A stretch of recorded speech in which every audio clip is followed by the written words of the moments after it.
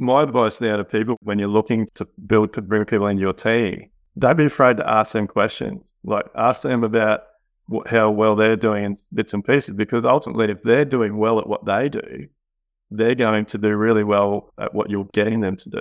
And pay the right money. I've found over the years now, like the more money you spend on other specialists, the better value they're going to bring to your life, your business. Growing a successful trades business isn't about you being the best on the tools. It's about how you profit, plan, prepare, and prosper so you can create a business that supports you and your family. Welcome to Profit First for Tradies.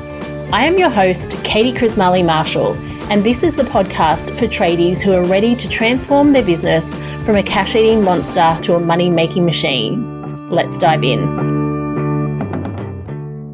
Look, I get a lot of emails or messages. They always come in from a Friday night to a Sunday night, and they are always along the lines of, super bad. I've got all this ATO debt. I've got all this debt. I don't know what to do. Like, sorry for reaching out. And I think we don't talk about that enough. We don't talk about how things aren't actually going very well for so many people. And I can always point them in the right direction and just give them one little hint or tip. Like, I get so many messages at that time that I have a process in my business where my VA goes into my emails and my messages twice a day on the weekends just to pick up those and let me know so I can respond straight away, because I know that those people are stressed. And with your example of, nearly going broke a couple of times, you could have had a very different situation, but you chose to be like, okay, right, it's got to be a different way. Well, I don't think I know. Our industry is so old-fashioned, and so there's all these really bad misconceptions and things. And like one of those is so many people in our industry are paid on an hourly rate. Yeah.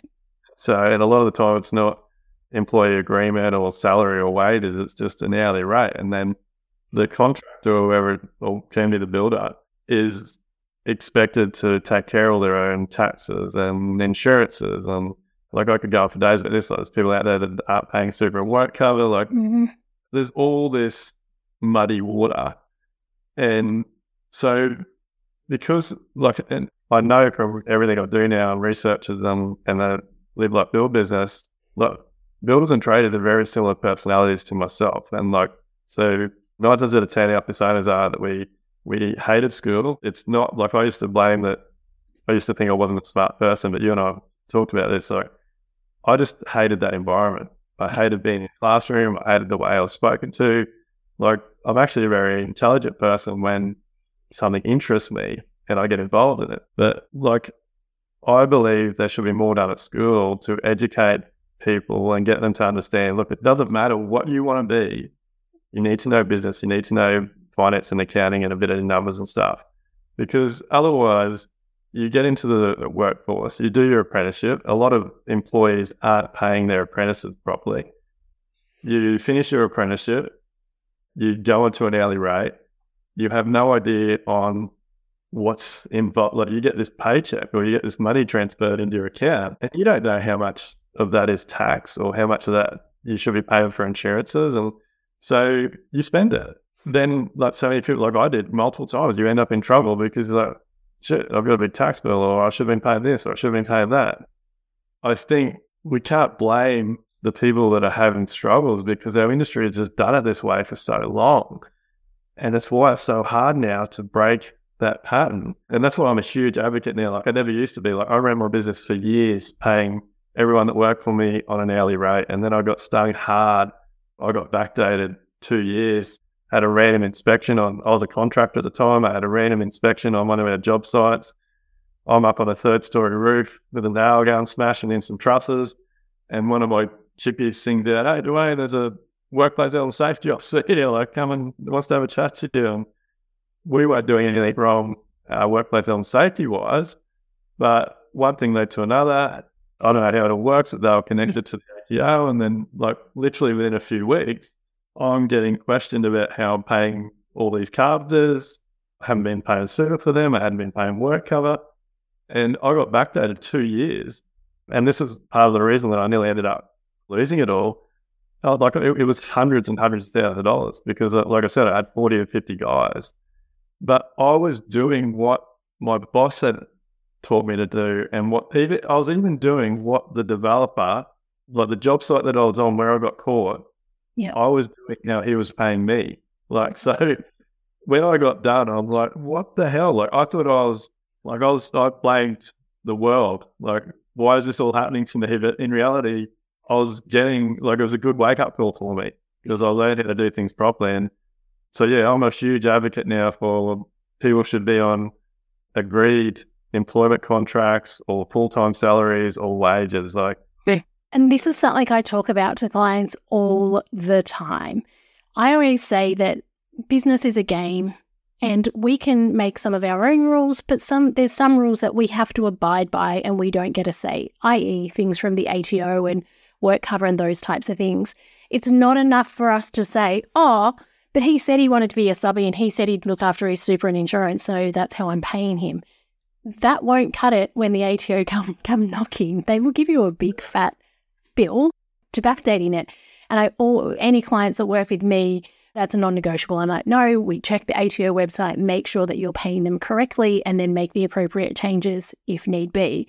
Because that ignorance almost, that, oh, but this is how it's, it's all right. It's like, no, like we have to just do it right because I am certain that when you got that bill, that backdated bill, that was probably not one of the most funnest times in your life.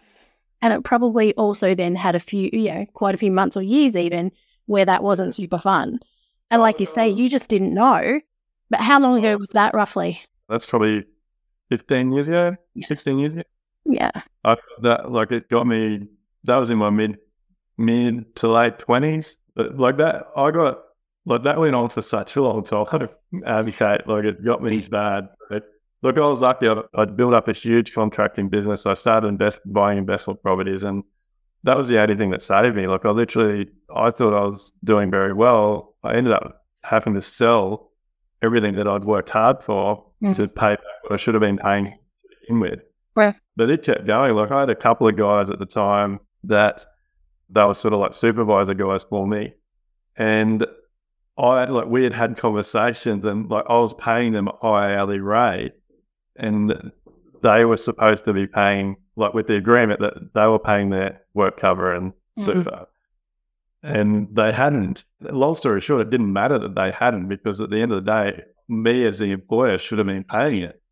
So not only had I been paying these guys a substantially higher hourly rate, I then had to pay super and work cover on that higher rate. So, yeah, it was an absolute mess. And look, like I said, I threw my hands in the air. I whinged and screamed for years and blamed the world. But at the end of the day, it was pure and simply my own fault. Like, I hadn't done any homework on it. I could have picked up the phone. I could have called the HR and said, hey, I'm starting a business. I'm growing a business. Or I could have called the accountant. I could have called lots of people. Yeah. But I made the silly decision of just going, like I was like a herd of sheep. I was just following. Yeah. And I think that's a perfect analogy of our industry is everyone just follows. And the people that we're following, 9 times out of 10 are doing it wrong. Go in the wrong direction. As I said, I talk to clients about this all the time. And I think there's also that mentality that, that she'll be right. It won't happen to me. I won't get caught.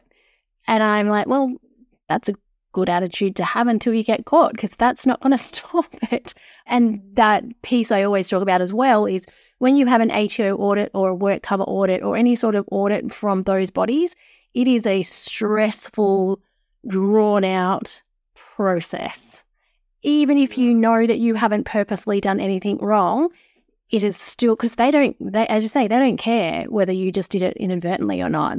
It's you haven't followed the protocol and you have to go through it. And I just wish that I could get that through to more tradies and more builders, that the time, energy, money that will have its toll on you is far, far, far, far worse than just making a few phone calls now or making sure that, you're doing the things right. And in your situation, like you had built up those investment properties and so on, which was great. But had you known and had the information correctly, you would have paid the right people the right money. And I'm still certain you probably would have built up some good funds and investment properties and so on because you would have been doing it right because you always had that ambition to do that. But unfortunately, I think that's a really important thing. Like, it's definitely not all doom and gloom. And I guess I've had some very expensive lessons along the journey. But that's one thing I'd really like to point out now is, yes, it's like, so when people are getting paid hourly rates or builders are getting paid a sum of money to do a job, you think you're earning more than what you are.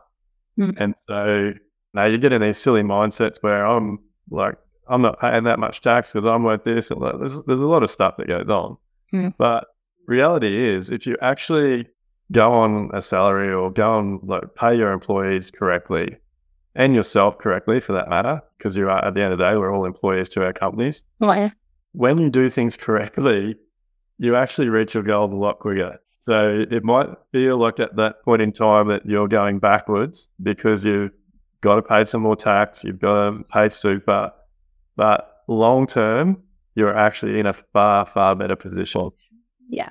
And the thing is, that slow and steady wins the race. It's like, yes, it might feel slower, but you're going to consistently do the right thing and make the right money, pay the right appropriate amounts of tax and so on, and not suffer the stress of an audit or those types of things. Or if you do have an audit, because again, we're in the trade space, the ATO loves this area. They're not going to stop auditing us. So let's make sure we just do it right in the first place. And like you mentioned, a chat with your tax accountant, like, am I doing these things right? If you've got a coach or whoever. For example, with me, I always talk about clients needing to make sure that they've built up their financial team because each of us have a different specialty. Mine is obviously profit first, and I can help them with the bookkeeping. You want an amazing tax specialist, you'll have an amazing business coach, you might have a mortgage broker and a financial planner, depending on what you're doing. But I will often say to my clients, okay, you need to go and ask your accountant this question because I'm not licensed to give them advice on that, but I can point them in the right direction. And if you don't have those people around you who have experience, then you, as you say, you're just following those sheep and headed down the wrong path. I'm super glad you mentioned that because I'm definitely put my hand up and own that because our industry is really bad for I've got a mate that does this, I've got a mate that does that, and before you know it, you've got everyone on your job site going to the same mate that is doing things wrong. Yeah, exactly like you just said. And again, it was a very expensive lesson for me to learn, but pay the right money to get, like you said, build a team. Like, you need to build a team. And the way I actually look at it now is, like, I want clients to build with me because they love what I do and I'm successful at what I do and I'm going to deliver them a great product. So why would I try and skim on my accountant, on my lawyer, on my solicitor, on my mortgage broker? Like, to me, I want to pay people what they're worth because if I'm paying them what they're worth and they're successful, so my advice now to people when you're looking to bring people into your team, don't be afraid to ask them questions. Like, ask them about how well they're doing in bits and pieces, because ultimately, if they're doing well at what they do, they're going to do really well at what you're getting them to do. Yeah. So, yeah, and pay the right money. Like, the more I've found over the years now, like, the more money you spend on other specialists, the better value they're going to bring to your life, your business, all those types of things. And one of my rule with clients is that you must ask questions. So whenever I work with anyone, it's like, you must ask me questions. I don't care if it's not a perfectly crafted question or if it's half a question or if you don't even really know what you're trying to ask.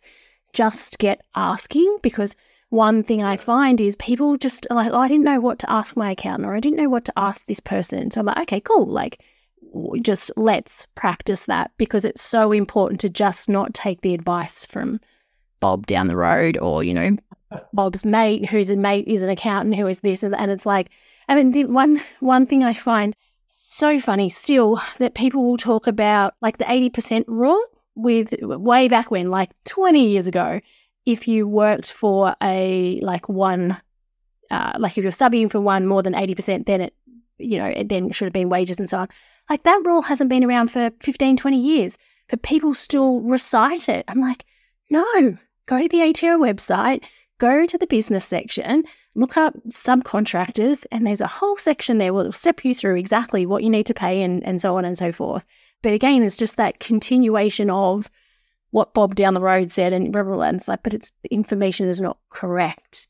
And I think people are afraid to ask questions a lot of the time. And I think it's like I recur it now to like as an example, like the fitness industry.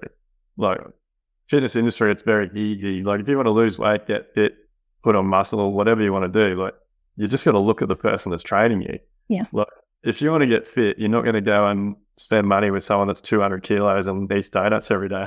Exactly. So like it's visual. You can see who's teaching you, but a lot of the time when it comes to professional type stuff, you have to ask questions, because if you don't ask questions, you can't tell how good they are at their profession. So yeah, ask as many, and I feel anyone that's really good at what they do will be more than happy to answer questions. Exactly. As I said, like my clients, I'm like, that's my rule. If you're not willing to ask questions, if you're not willing to ask what you think is a silly question, if you're not willing to ask me the same question 3 times because you haven't quite got it again, then we're probably not the best fit. But again, also like talking to people that have worked with that person and get their feedback. And so I always say to clients, or for those who are thinking about working with me, I'm like, I do things a very specific way. Particularly in our bookkeeping business, I am very, very strict on, we have to have the information every week. We will absolutely use Xero and HubDoc to make that really easy for you. But if we don't have it every week, you're not for us, because I want my bookkeeping clients to be up to date and only ever, a week behind type of thing. That's not for everybody. Some people like to, at the end of the quarter, go, here's all my stuff. Can you please get it updated? That's fine. They can find somebody else.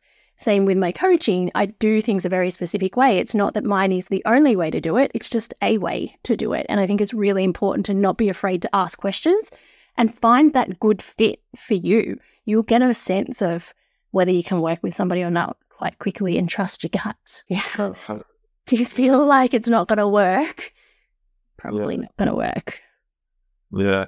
Yeah, no, definitely trust your gut. And I think, 100%, it goes both ways. You've got to gel with each other. Like if you choose who you can work with and who you can work for, and that makes a huge difference. That's it. And I think that's something that we get so particular. I hear it a lot with regards to tax accountants. It's like, I don't want to jump out of, that bad situation to another bad situation. So I'll just stay there. It's not that bad. If you get the feeling like it's not working, whatever, situation that is from a business perspective, I'm always like, ask questions, get out. See if you can fix it, improve it. If you can't, then time to move on. Awesome. So if you could leave our listeners with one final comment, what would that be? The more time, money and energy you spend on yourself, the more successful you're going to be. Without a doubt. Like it's why I just wish I had realised that 15, 20 years earlier. Because, you can never spend enough money on professionals, on coaching, on mentoring. And I believe it doesn't matter what level you think you've gotten to, there is always, don't stop. Always just keep finding a better mentor, a better coach, a better professional to just keep taking you to the next level. And I always say to clients, I've been doing Profit First as a Profit First professional for almost 6 years now. I did it for 2 years in my bookkeeping business prior. And I still have a Profit First mentor that I will go to and be like, hey, run me through this. Give me your point of view. And I do this all day, every day for others, but there's always still more to learn, or another, we get blind spots when we're doing the same thing with the same people all the time. So that's a really good point. So thank you very much, Duayne, for coming on today. It has been a great chat as always. And if people want to reach out and find out more about what you do, how shall they do that? Probably just Duayne Pearce on Instagram. We post everything on there. So jump on there and see what we got going on. Awesome. Wonderful. Thank you so much. Thanks, Tony. Thank you for joining me for this episode of Profit First for Tradies. If you want more, head over to profitfirstfortradies.com.au for the show notes and the links to today's free resources. And if you'd like to learn how to become a permanently profitable tradie and eliminate your cash flow problems, join us in the Profit First for Tradies Facebook group, where I share tips, resources and trainings so you can save time, save money and save your sanity. You can learn more over at profitfirstfortraders.com.au. Catch you next time on the Profit First for Tradies podcast.